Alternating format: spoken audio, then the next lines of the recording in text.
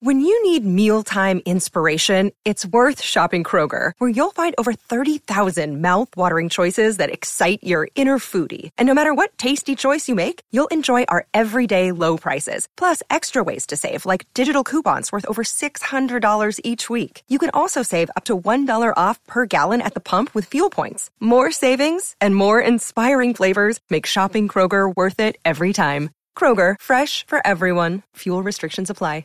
Another day is here, and you're ready for it. What to wear? Check. Breakfast, lunch, and dinner? Check. Planning for what's next and how to save for it? That's where Bank of America can help. For your financial to-dos, Bank of America has experts ready to help get you closer to your goals. Get started at one of our local financial centers or 24/7 in our mobile banking app. Find a location near you at bankofamerica.com/talktous. What would you like the power to do? Mobile banking requires downloading the app and is only available for select devices. Message and data rates may apply. Bank of America NA, member FDIC. Judy was boring. Hello. Then Judy discovered ChumbaCasino.com. It's my little escape. Now Judy's the life of the party. Oh, baby, mama's bringing home the bacon. Whoa, take it easy, Judy. The Chumba life is for everybody. So go to ChumbaCasino.com and play over 100 casino-style games. Join today and play for free for your chance to redeem some serious prizes. ChumbaCasino.com. No purchase necessary. Void where prohibited by law. 18+ terms and conditions apply. See website for details. The Chels is backed for the season by Ladbrokes.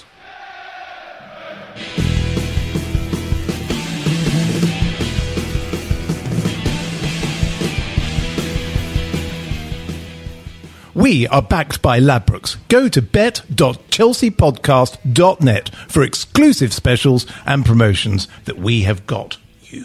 Hello, and welcome to the Chelsea Podcast. It's me, Andy Saunders. I'm in charge this week. Kerry, ludicrously, is covering the Monaco Rolex Tennis Open at the behest of Gary Hayes, who somehow edits a tennis magazine. I don't know, something stupid and ludicrous which has put me in charge, but that's all good because I got two of my friends with me today to help talk through the week's events, all things Chelsea.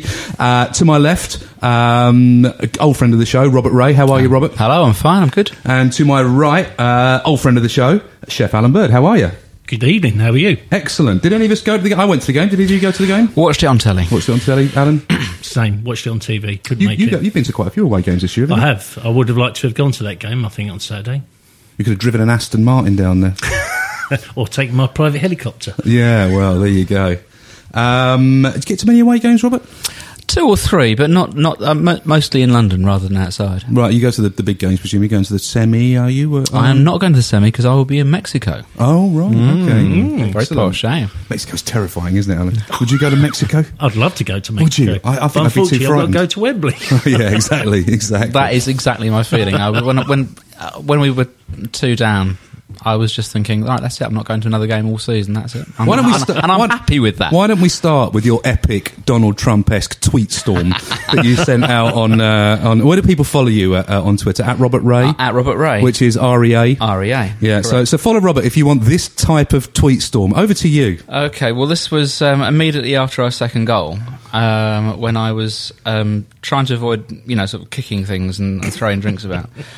And I went on an expletive-filled, bile-filled rant on Twitter, which took me a long time to type because I kept on making sort of, typing mistakes and everything. But it reads, "What an absolute show my club is from top to bottom.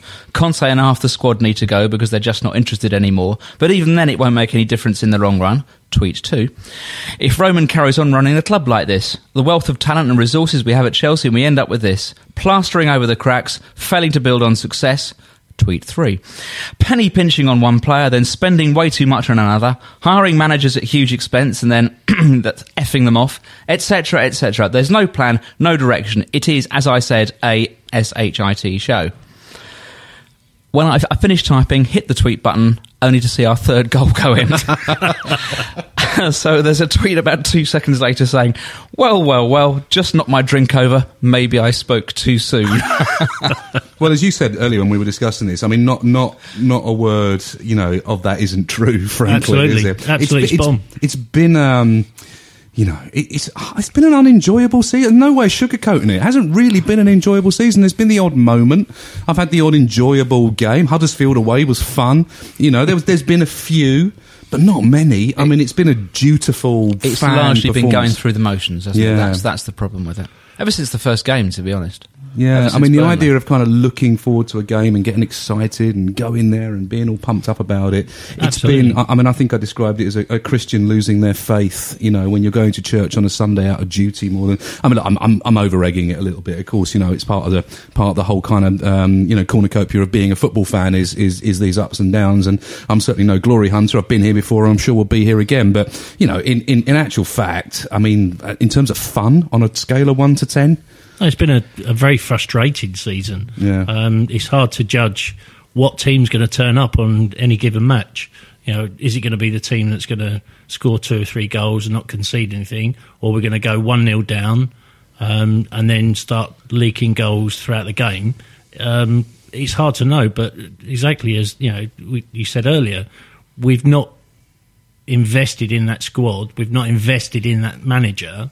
So, you know, we've only got ourselves to blame in many ways. It's that awful inevitability when you know, we go 1 up or whatever, and you just watch the team flounder about trying to get a second, and you know what's coming. I mean, that was that awful West Ham game where you just knew what was going to come, and sure enough, it did. it was almost like a film that you knew the ending to, wasn't exactly. it? Really? I mean, that's why I think this season, you said out of 10, 3 or 4 out of 10. I'm with you. Because it's certainly less than that 5. feeling. Less than 5. But, you know, we could be Southampton, who haven't won a game for 20 games. Came close though, didn't they? You know, if we talk about teams, if you talk about teams that go up and blow leads, I mean, I was with my Southampton mate, I was in the posh seats on Saturday, and, you know, we get a little thing that we do every year, he takes me in the posh seats every year, which is all very nice of him and everything. And, you know, we're 1-0 down at half time, 2-0 down shortly afterwards in the 60th minute. It's all looking terrible. And I turned round to him and I said, if we get 1, I reckon we'll get 2 and maybe even 3. And he went, oh no, I know you will. You absolutely will. You know, there was we have a sense of inevitability. I mean, they just know they're going to mess it up. It was amazing because they and then outplayed us. every result went against them. I mean, we're driving home and it was like every result that Crystal Palace, Swansea, they all went against them. I mean, being a Southampton fan is properly miserable. Yeah, I mean, that's the miserable thing, is outplaying another team for sort of over an hour. Yeah. And still ending up 3-2 losers. Well, it looked like we were on holiday. You know, for the first half, it didn't look like anyone was, you know, trying their hardest or trying full stop. We just looked like we were on a pre-season friendly. And then when the first goal went, everyone looked at each other and thought, oh, we've got to turn up now. Do we think it comes from the manager? Because I do. I mean, I think if Conte looks as if he can't be bothered, Yeah, it must translate. He's not the to the same team. manager, is he? It's No. got to translate to the team. They've got to look at him and think, well, if he's not bothered, why should we be bothered? Well, I had a very privileged position in the sense that I was sitting right above him. You know, sometimes you sit in the ground, and I was in the upper tier, right above him, looking at him. He hardly moved. I mean, last year he was a conductor, wasn't he? He was he's conducting animated. the team. He was telling everybody. He was running up and down the touchline. He stood there in his tracksuit, I should say, not his suit. I don't like him wearing a tracksuit. Before he wore a suit, with his arms folded for most of the game. When we scored, didn't celebrate that much. I mean, kind of punched the air, but didn't go diving into the crowd, which is kind of, I suppose you wouldn't do that in a away game, but it's like, you know, he wasn't the animated Jack in the Box cartoon figure that he was last year. He was a very subdued manager. So what have we done to him? Well, I think that, you know, there's a lot to be said, I think, for this whole, and I say it in parentheses, not backing him in the transfer market element of it. I think that he's not a manager that takes failure particularly well. I don't think. I mean, he's a manager that's used to some degree of success, even if it's taking bad teams and making them better, like he did with the Italian national side. I think maybe he just doesn't want to be there, Robert. Maybe he just wants to go back to Italy. I think there's more to it, isn't there, going on out of our, you know, vision, as it were, behind the scenes. You know, whatever the club's done to create this. Obviously, there's elements that the players have created themselves by not playing the best they can. But again, that's all that tone is set by the manager and from his coaching team. So obviously something's happened. Whether we'll find out just yet remains to be seen. But we need to find out what it is that's affecting the players and also what's affected the manager. As you say, you know, he's gone from that animated character he was last season, jumping up and down. Everyone loved that. In his suit, to being someone who's sitting, you know, almost, you know, resigned, sitting on the bench in his tracksuit. Well, I have to say, last 2 games as well, West Ham and Southampton, I haven't heard one Antonio from the crowd at all. I think everybody knows something's broken there. Yeah, it is. We're a very translucent club, aren't we? At best, we're translucent. And some would say positively murky, in the sense that we can speculate what goes on behind closed doors. There is a Byzantine, structure at Chelsea, all leading up to a kind of Putin-esque figure in Roman Abramovich, who seems to have absolute power over the club, who seems to bestow his favour and his power on interesting people, whether it was Michael Emenalo or Marina Gračkova or whoever it is. We don't quite know what gets on. And I think that's half the problem, isn't it? Is that we get no overview of what's going on. We can only assume that something's gone terribly, terribly wrong, but that kind of speculation almost makes it worse. There's an interesting thing. I mean, like you said about not backing the manager, and we have thrown a lot of money. We've just thrown it at the wrong targets, and it seems to me that we're almost too scared to go after our main targets now, or we're trying to sort of row back, like we did with Stones, where we were trying to save money on that, and like we've done with, I think it was Sandro. Dodged the bullet with that, by the way. Well, you could say that, but even so, it would have been a mark of our ambition that we wanted a player like that, and now our ambition is we're prepared to overpay for Danny Drinkwater and Ross Barkley and Bakayoko. But we're not prepared to go that extra mile. I think that's a problem, though, of not signing the players that we should have signed in the summer. Exactly. And if we don't start, or if the management don't start working out whether Conte is going to be there, we're going to go through exactly the same problem again this summer. Not having a manager and not having the targets that the new manager wants coming in. He ain't going to be there in the summer. He can't be. I mean, look at his body language. I mean, I said this on the pod last week.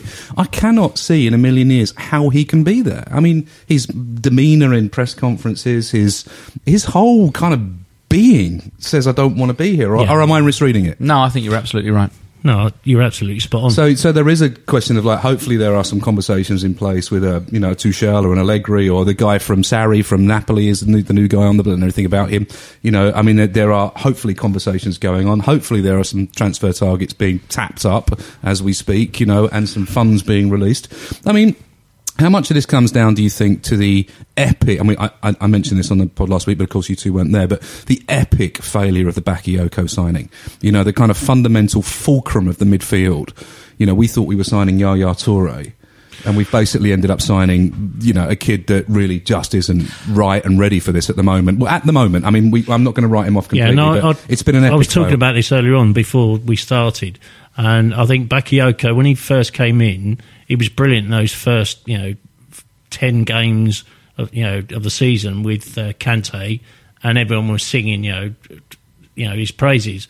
I think it's hard when you're coming into a new league. It's hard when you're, for a lot of players to move to another country.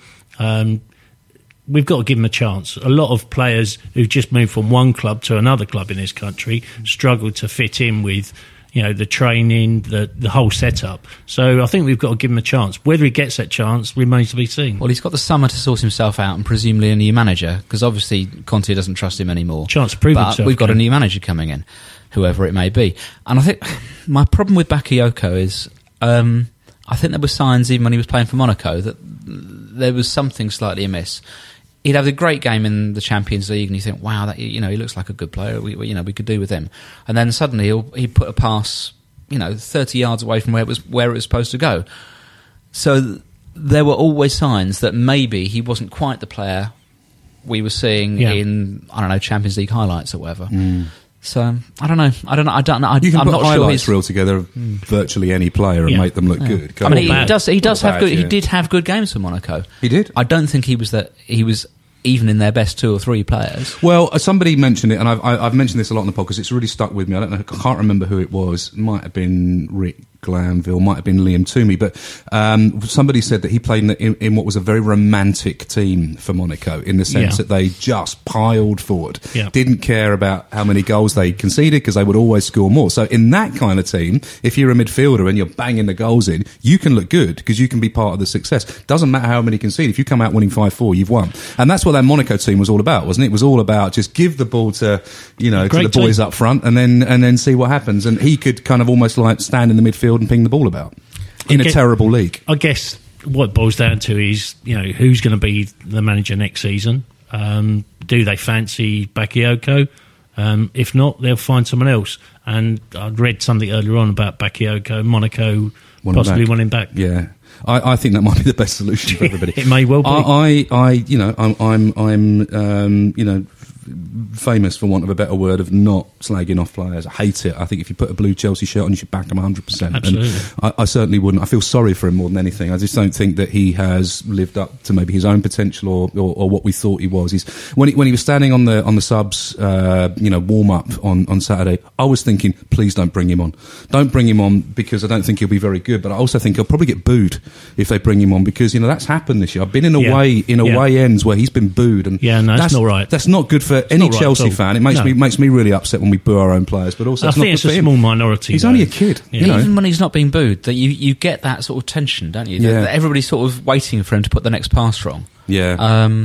It's not a healthy atmosphere not to play in.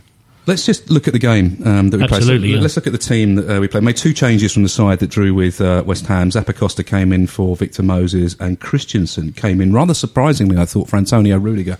And they kept Cahill in. And we'll come talk about that in a minute. But Courtois in goal, back 3 of Azpilicueta, Christensen and Cahill. Zappacosta and Alonso as fullbacks.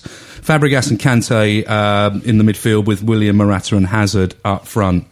So Cahill Rudiger was quite vocal in his, I'm not quite sure why I was dropped. Not quite as vocal as he was first quoted, apparently. No, but he did say, I don't know why I was dropped. He didn't hold back from saying. He obviously struck a chord, didn't he? He wasn't told, I think, is what he's saying, why he was dropped, because it was an interesting, Gary Cahill in the middle against West Ham didn't work.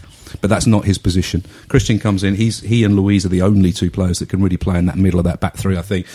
Cahill comes in to one side, which is his preferred position. I thought Cahill had a reasonably good game. You could argue that, for the second goal, he could have been in a better position to get his head on it. Yeah. But, Alonso could have been as well. So equally, all goals are mistakes, aren't they? Fabregas and Kante, again, Fabregas for me. Fabregas is not working at all. Just not working. I think he needs to go. I think he needs to be cleared out of the club. Yeah, unless he's prepared to be an impact sub next year and come on for 20 minutes at the end, which he can be very effective in. What's he in the team for? He's in the team. He's not in there for his defensive qualities. He's a quarterback. So he's in there for a pass. He's for his passing. Yeah. His passing is off and has been off for about 10 games. You watch it, and I don't know what his passing accuracy ratio was, but it must have been pretty low.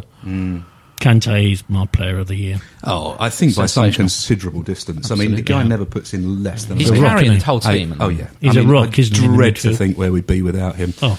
I've said it publicly. I would rather watch Kante than Hazard. I just think he's an astonishing player. I'm going to say he's better than Makelele. Oh, I think he is. I think it's beyond doubt. He's got more skill. I mean, I love Makelele. I love watching him play. I loved his. Nobody had seen. But Kante goes forward as well. Kante's got skill on the ball. Yeah, exactly. Yeah. Nobody had seen that Makelele thing before, so Makelele kind of owned it. It was new, wasn't it? So I think what Kante's done is elevated that to a new level, which is he does everything that Makelele does and more. Again, I love Makelele as well. I thought he was brilliant, but as you say, the ability to carry the ball.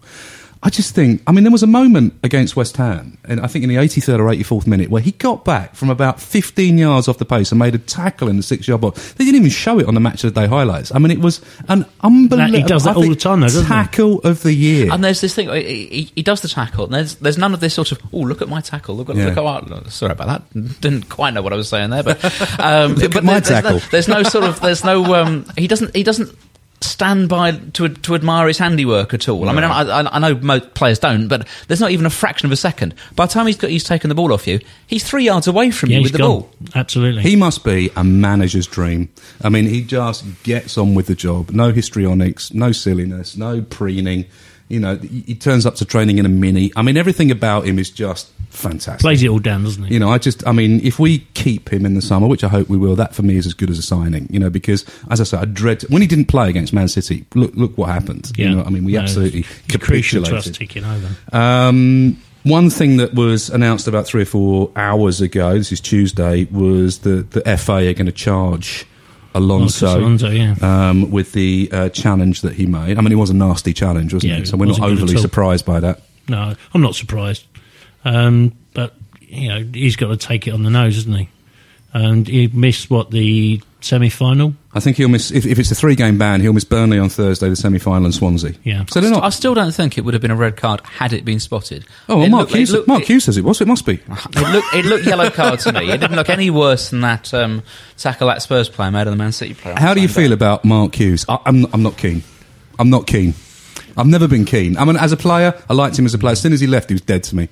He was always Man United before he went, and then afterwards, his whole demeanour was horrible. You're absolutely spot on. Yeah, when he was the Man U player, didn't like him, but he did what he did for us when he came to us. He fought for the cause, and you couldn't help but love him. But now he's gone, and he's a manager. He's annoying as hell. There was that time when he was manager of Blackburn, and his team tried to kick us off the park. Yeah. No, not a fan. That was a classic game, wasn't it? That was the penalty save at the end, wasn't it? I think Peter Cech saved the penalty, and Robin was injured for ages after that game. It's the one where they threw their shirts into the crowd. He doesn't endear himself, does he? No, he doesn't. And on that note, let's go to an ad break.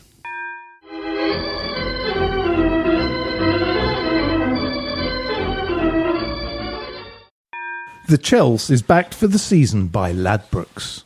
And we're back. Sparky Hughes. Yeah, he was vocal about the whole Alonso thing, but this is a man that I think has lost 3 times against us this season, and looks like he could be the only manager to relegate 2 sides in a season. Because if Stoke and Southampton get relegated, that's down to him basically, isn't it? That's not good, is it? It's not good at all. But I don't know. I always wonder if I'm the only one who doesn't care for him. No, I think ever since he got into management, I think the trouble with him is he's not a very good manager. He's got a little bit of a reputation which is slowly sort of being whittled away, by, like you say, relegating 2 clubs in the same year. That should sort of finish him off. And he talks afterwards as if he's trying to sort of bolster that reputation. So after the game, he's going on about the red card for Alonso, or what he thinks should have been a red card.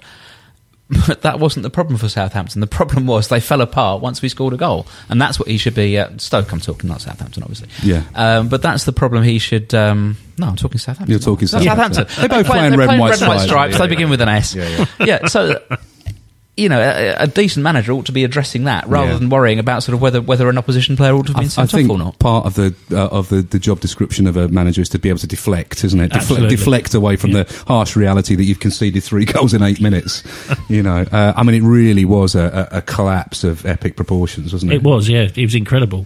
So Tadic scored after 21 minutes. It was a slightly odd goal in the sense that I very rarely see Azpilicueta beaten for pace. Yeah, Champions League winning Ryan Bertrand, just absolutely tore him to pieces. He did. He just literally went past him, and it didn't look like Azpilicueta was with it at all. No. And he got that cross in, and they scored. Yeah, it was a nice finish by Tadic. But why was Azpilicueta having to sort of... Where the hell was Zappacosta? Yeah. That's what he's there for. Yeah. To cover the run. Bertrand's a left back or a wing back, and Zappacosta is supposed to be covering him. He was nowhere. He wasn't within 10 yards. I think most of the team looked like they were on holiday. That first half for Chelsea. Anyway. It was very sluggish, wasn't it? It was, yeah. We created opportunities. There were chances. We had 7 shots on target in the game, and we did create some opportunities again. There were moments. Morata came close again.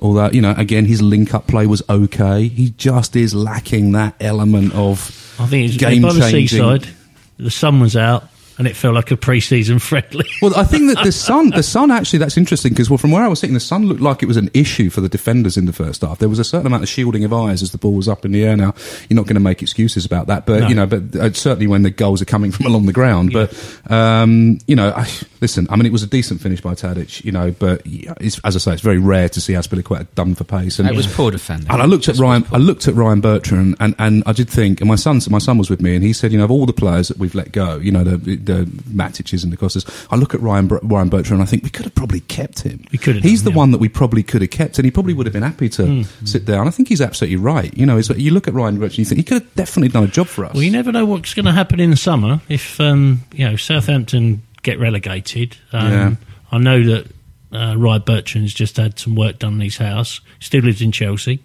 How do you know this? My sources tell me such. And he's just had it refurbished as well. White wine sauce, nice. No. I can't reveal my source or the recipe. Interesting. Well, as you say, you never know.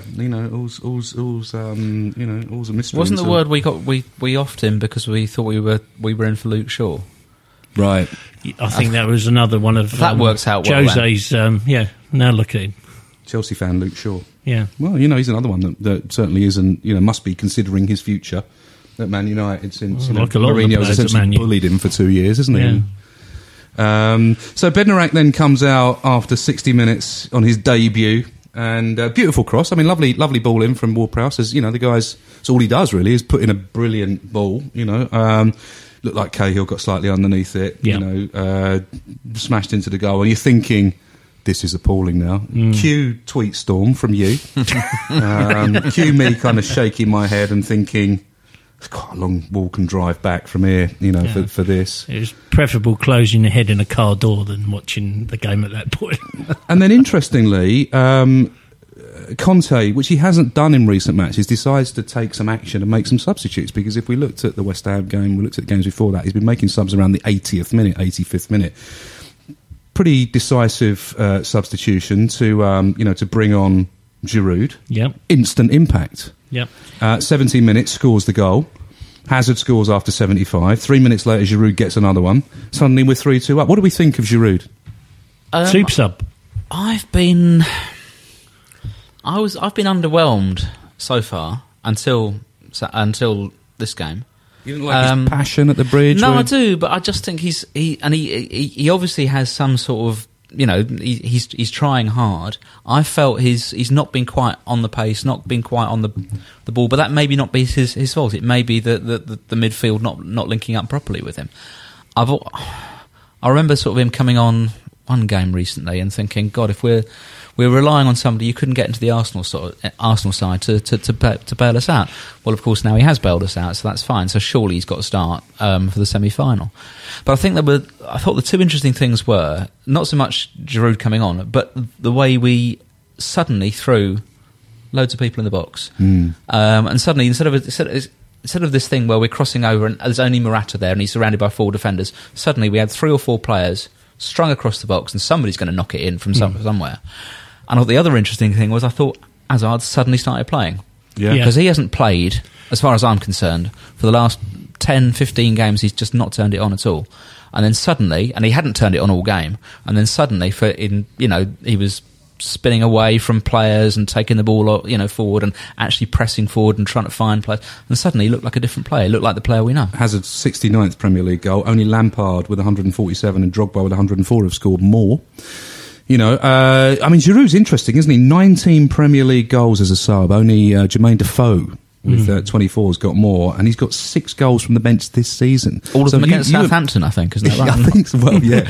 I think you said super sub. Yeah. I mean, having a player like that as an impact sub, because he's always caused chaos in the box. I mean, he's the kind of player you chuck on chances, doesn't he? With 20 minutes to go. I mean, that first goal was brilliant. It'd be interesting to see what his percentage is for converting chances. Yeah. He does get a lot of chances, whether it's half chances or whether it's just creating space, or he creates havoc. And I think it made me laugh when we signed him. One of my friends who's an Arsenal fan, he said, be prepared, he said, for a player in the ilk of Kerry Dixon. Yeah. But I liked Kerry and I liked Giroud. I think he's a good player for us. I mean, those tall, beefy, aerial players, Andy Carroll did it last night, didn't he? I mean, Andy Carroll, is good for nothing apart from causing chaos in the box. And absolutely. You bring in skill too, though, as well. Well, he does, but he's not blessed with pace. He's not necessarily blessed with amazing feet. But, what I will say is that with 20 minutes to go, bring him on and get the ball to him in the box. He will make things happen, I'm just wondering if we should be trying him, not instead of Morata, but alongside Morata. So you've got more options in attack when we need a goal. I'd like to see us, throw caution to the wind, throw on an extra striker and actually sort of worry their defence more. Would you move away from the 4-5 when we need to, yes, because at the moment what we're doing, when we're talking about 3-5-3, yeah. But at the moment, unless our midfield pushes forward, unless Hazard and Willian are getting down the wings, which is what it's supposed to do, so you're supposed to have a 3-man attack. Yeah. At the moment, Morata is stranded by himself, and it's very easy to mark him off the ball. Yeah. If you throw on Giroud as well, then you're giving the defence another thing to worry about. They've got to spread their personnel a bit more thinly. I mean, maybe we get a chance. It could be argued that we won the title last year because Conte switched to 3-4-3. So I got myself tangled up just a minute ago with all those formations. But 3-4-3, the idea that you have the three centre. We had 5 players coming forward last season. Yeah. We had, you had Costa, and Costa's worth 2, so you effectively had 6 players up front. You had Moses and Alonso so far forward they were practically forwards. You had Hazard and whoever it was, Pedro usually last season, sort of. How much of that was down? How much? Costa. How much of that was down to the safety blanket that was Matic last season? That's interesting. I'm not sure about that. I mean, he played very well, and it was nice to see him. I thought he linked up very well with Kante, which I don't think. Would you have let him go? In an ideal world, no. But we all know it's hindsight. In hindsight, yeah. Hindsight's a lovely thing. If a player comes to you and says, "I want to go," what are you going to do? You can't keep them against their will. And he wasn't playing particularly well for United, was he? At the beginning, he wasn't playing particularly well for us for the last chance of the season. I mean, he was a target of the Chelsea Boo Boys for not I don't think literally, but there was a lot of displeasure about Matic. The sideways passing and the inability. I mean, I had him on the back of my shirt for a long time. I thought he was brilliant, but it's. It's as I say, hindsight's a lovely thing to be able to look back, but was one of the reasons that we were able to ping that many players forward, the fact that we had 2 fairly solid players, and now we've got Fabregas who can't run. Yeah. I think that's partly it, and I think partly it was the surprise element too. I mean, we used the formation. Practically nobody in the Premier League, used it, so nobody knew how to combat it. Nobody realised that what you got to do is push Alonso and Moses so far back they can't support the strikers. But everybody's realised it now. Yeah. Even Southampton were trying it. So why hasn't he changed it? Maybe because doesn't care anymore. To get back to our original point, I don't know. I think maybe he's just can't. Because you kind of think he would, wouldn't you? I mean, you're getting paid £6-7 million a year to strategically direct the team, and we can all see that people have kind of figured it out. We can all kind of see that exactly what you said, that our fullbacks are getting pushed back, that people are flooding the midfield and or making it very difficult for us to break them down and making things come down the wall. We can see all that in the stands. Why can't he? I don't know, and I mean, but if he actually cared about changing things, then we wouldn't have this thing where where Courtois rolls the ball out sideways all the time. It drives me mad. Well, it's fine if the other team are sort of further back because it gives us time to build. But now they don't give you the time and space, so they just close you down. Yeah. But nobody seems to have said to Courtois, "Look, stop doing this because it ain't working." No. I remember I was at the City game at the Etihad, and they had literally 4 players on the edge of our box waiting for him to roll it out because they knew he wouldn't kick it. Because if he kicked it, it'd go up to Morata and come straight back at us. Because although Morata's got in the air, he hasn't got any runners from midfield. Yeah. So but there have to be other ways to play out rather than just kick up to Morata. Everybody else seems to be able to do it. You can play it to Kante, whatever, if he's not marked, or let Kante turn and go. But we are very, very predictable. And the other thing that gets me is the predictability of corners, where, if you see Hazard going to take a corner and you see Fabregas running towards him, you know exactly what's going to happen. And so do the opposition, because they'll put 3 players back there, and 9 times out of 10 we can't get the ball off the wing. Am I imagining it, or did we used to score more goals from corners? Gary Cahill was always good for 3 or 4 a season. Or John Terry, or one of our big defenders was centre backs was always good for powering ahead at home. Absolutely. Weren't they? Don't see that anymore, do we?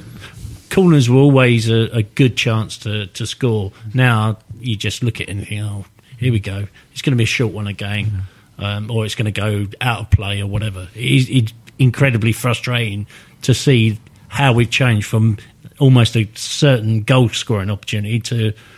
When Drogba used to take the corners. Oh, yeah. I mean, thankfully, we're not the only Premier League team who are rubbish at corners. It seems to me that every single Premier League team is absolutely rubbish at corners. Yeah. I mean, how many goals from corners this season? I'd love to know the stats, because I don't see anybody sort of scoring a huge number from them. I mean, that used to keep teams like West Brom up, being able to score from corners, and even they're not doing it now. They used to have these big Championship centre-backs would come up and score 4 or 5 long a season. throws. Or long throws, yeah. No, it's very interesting. I was also going to talk about the fact that we have got a couple of interesting games coming up. What are we playing for this season now? What do you think? We're playing for the Europa League? Excited about that? It's got with the FA Cup. There's nothing else left, is it? I mean, who cares if we come, 5th or 6th? And let's face it, we're not going to come any higher than that. We're Europa League, and we need to accept that. Am I weird? We're Thursday nights. Am I weird by being a little bit excited about the Europa League, about kind of mad Eastern European clubs and strange little games? Yeah, is that a bit bizarre? No, I think you're right. I mean, I never used to mind the Cup Winners' Cup, so it's fine. It's the structure of our greatest nights were in the Cup Winners' Cup, Bruges and things like that. They were brilliant. Yeah. The only thing I think that's worrying about the Europa League is the structure. It doesn't make any sense. It doesn't make any sense. You play a knockout game and then you're in a league, and the league you don't play home and away. You just it's kind of why I like it. What the hell is going on? I kind of like it for that reason. It's like a board game. Nobody knows the rules to, isn't it? And then suddenly you get through the group, and there's a whole load of other teams who went in the competition, were now in the competition. It's like, well, suddenly you're playing Real Madrid. But now they're in the competition. Why am I playing Juventus? Yeah, exactly. No, I kind of like it for its weird structure. But there might be a couple of nice away games there, might there? Might go to a nice little French town. If we get in it. Yeah, if we actually get in it. So I don't think even Chelsea can fail to get in from this position. So we're 6 points ahead of Arsenal after their pathetic performance against Newcastle at the weekend. Spurs lost to City, but they're way ahead now, aren't they? We're not 7 points. We're is it not now? Going to catch them. Not going to catch them. The only team we could catch is Liverpool if we beat them at Stamford Bridge, which, let's face it, we ain't going to do. But let's assume we might do. And they, because they're involved in Champions League, rest a few players, lose a game surprisingly, and then suddenly the lead's down to 1 point, and then you've got a chance. So the best scenario is Liverpool come 5th and go out in the semi-finals. Oh yes, so yeah, they can't go through to the final. Yeah. They might win the thing. Go out on penalties in the semi-finals and finish 5th, and don't be in the Champions League next year. That'd be great, wouldn't it? Yeah, it would be. Yeah, but, we're not supporting the other teams in Europe, are we? No, we're not. Roma. Oh no, I'm talking about the other English teams. The other English teams. We can't be doing with any of that. We've got Burnley away on Thursday. That's not an easy game. There's been a bit of a hoo-ha about the travel arrangements for that. Yeah. People not getting back till 5 a.m. I mean, somebody's got to sort that out, haven't they? That's ridiculous, isn't it? People have got to go to work the next day. I mean, it's all very well saying, we need the atmosphere of the away fans and we need to get them up there and we're offer subsidised travel. But that's useless if you're getting back at 5:30 in the morning. I mean, who can do that unless you drive, and it's a hell of a drive. I don't know. I mean, that's a mess, isn't it? It's nonsense. I just put that out there. Sean Dyche has done an amazing job this season, hasn't he? I mean, I think he's got a shout for Manager of the Year. I think you're right, and I think it looks like he's made the right decision to stay there as well after refusing the approach of Everton. Burnley look like they're going to get European football for the first time in Christ knows how many years. So if Arsenal win the Europa League, does that free up another space for Burnley? I believe so, yeah. Right, or if we win the FA Cup, does that? I don't know, how does it? I mean, again, it's this mad rules that nobody understands. I think so. I think you could actually finish about 10th and still qualify for the Europa League. But they're what, currently 7th? Yeah, they're 2 points behind Arsenal. Beat us on Thursday. Arsenal. They're going to 6th. I mean, Arsenal, frankly, don't look like they will ever win another game. I mean, they're dreadful. Oh dear, I don't. There you go. Okay, so Southampton in the semi-final. I mean, there's an argument to say that they might actually rest some players because the league position is so precarious for them. Surely they've got to concentrate on survival over the FA Cup final that they're going to lose anyway. Well, let's hope so. I was pretty confident until we ended up 2 down with 20 minutes to go. So then you actually realised they're rubbish, though, didn't you? Yes, they are actually rubbish. It is true. I mean, they don't capitulate. Despite our attempt to make them actually look quite good. You don't capitulate and concede 3 goals in 8 minutes if you're not rubbish. I can't see them performing the same way at Wembley either, so I think, I'm quietly confident. Part of me says, yeah, great, final on the cards. Another part of me thinks, look, let's just get this season over, lose the semi-final and forget it. Let's just go home. Start again. It's cricket now, right? It's cricket season now. If I could say to you, you can buy one player. I mean, within reason. I mean, we're not talking about Messi or Ronaldo. Within reason, an attainable player. Who would you buy? Of the ones that I've seen us linked with, I don't think we'll get him, but Lewandowski. I'd like to see us have a striker who was as prolific and as scary as Costa. Yeah, we'll ruin him, though, won't we? Oh, completely. It'll be Chris Sutton all over again. Anthony Martial. Interesting. That's quite a good shout, actually. Or Rashford? Or don't you rate Rashford? No, I think Martial would be more obtainable. I'm going to put Isco on the table. I think Isco's an amazing player. But, it's interesting, isn't it, that we're all gone for sort of different types of players. So it doesn't seem that there's an obvious... I think there are so many holes in the side that you can fill any number of them need filling. Yeah, so we do definitely need... A manager. We need a manager. We definitely need a midfielder to play alongside Kante, don't we? And we probably need a 20-30 goal a season striker. I would have thought so. And then there are bits and pieces that we can fit around. There may be another centre. And that's depending on us not sort of gutting the squad anyway. Yeah. And we might need a new keeper. Well, yeah. Might need a new playmaker. I mean, if Hazard goes. Yeah. Oh, that's all a bit depressing, isn't it? Although the only good side of him being absolutely rubbish for the last 10 games is Real Madrid must have been looking at him and thinking, nah, you're all right, mate. Do me a favour. Yeah, exactly. All right, predictions then. Burnley, Thursday. Let's go with you first, Robert. Well, first of all, I mean, my predictions this season have been just rubbish. Okay. I haven't got a single one right. And I've been predicting Chelsea victories and they, none of them have happened. So I'm going to say Burnley to win 2-0. God, okay. I'm going to go for a draw, 1-1. Okay, I think a narrow win for us. I think we can probably still. We've got a reasonable record against Burnley, so I'm going to say 2-1, a narrow win. And semi-final against Southampton. I should be following on the logic and going for another defeat. So I think I'm going to have to just to sort of see if I can sort of provoke something. So I'm going to say Southampton 3-1 win. Shane Long hat-trick. Blimey. Okay. No, I think we're going to win. I've got a feeling we're going to win. I'd say 2-1. Yeah, I think we're going to smash them 3-0. I've secretly got a feeling we're going to win. Great. But who knows? Brilliant. Well, listen. Thanks very much, Robert Ray. Alan Bird. Can follow you, Chef Bird, on Twitter. Robert Ray, can follow me, Mr. Ray Saunders. Thanks for your time. We'll be back same time next week. Win or lose, up the Blues. Up the Blues. This is a Playback Media production. Get all the associated links for this podcast at chelseapodcast.net. The Chels is backed for the season by Ladbrokes. If you're a large organisation involved in managing, purchasing or making decisions on software licenses, you need Livingston. Livingston provides the technology and a large team of experts to help you understand what software is installed on your network, who is using it, and whether you purchase the right number of software licenses to legally use it. This information can help you make smart business decisions when it comes to renegotiating software licensing agreements with large software publishers like Microsoft, Oracle, IBM and others, and when budgeting for software spend.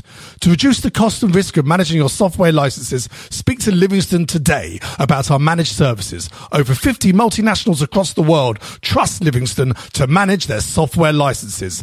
Visit livingston-tech.com for more information. Sports Social Podcast Network.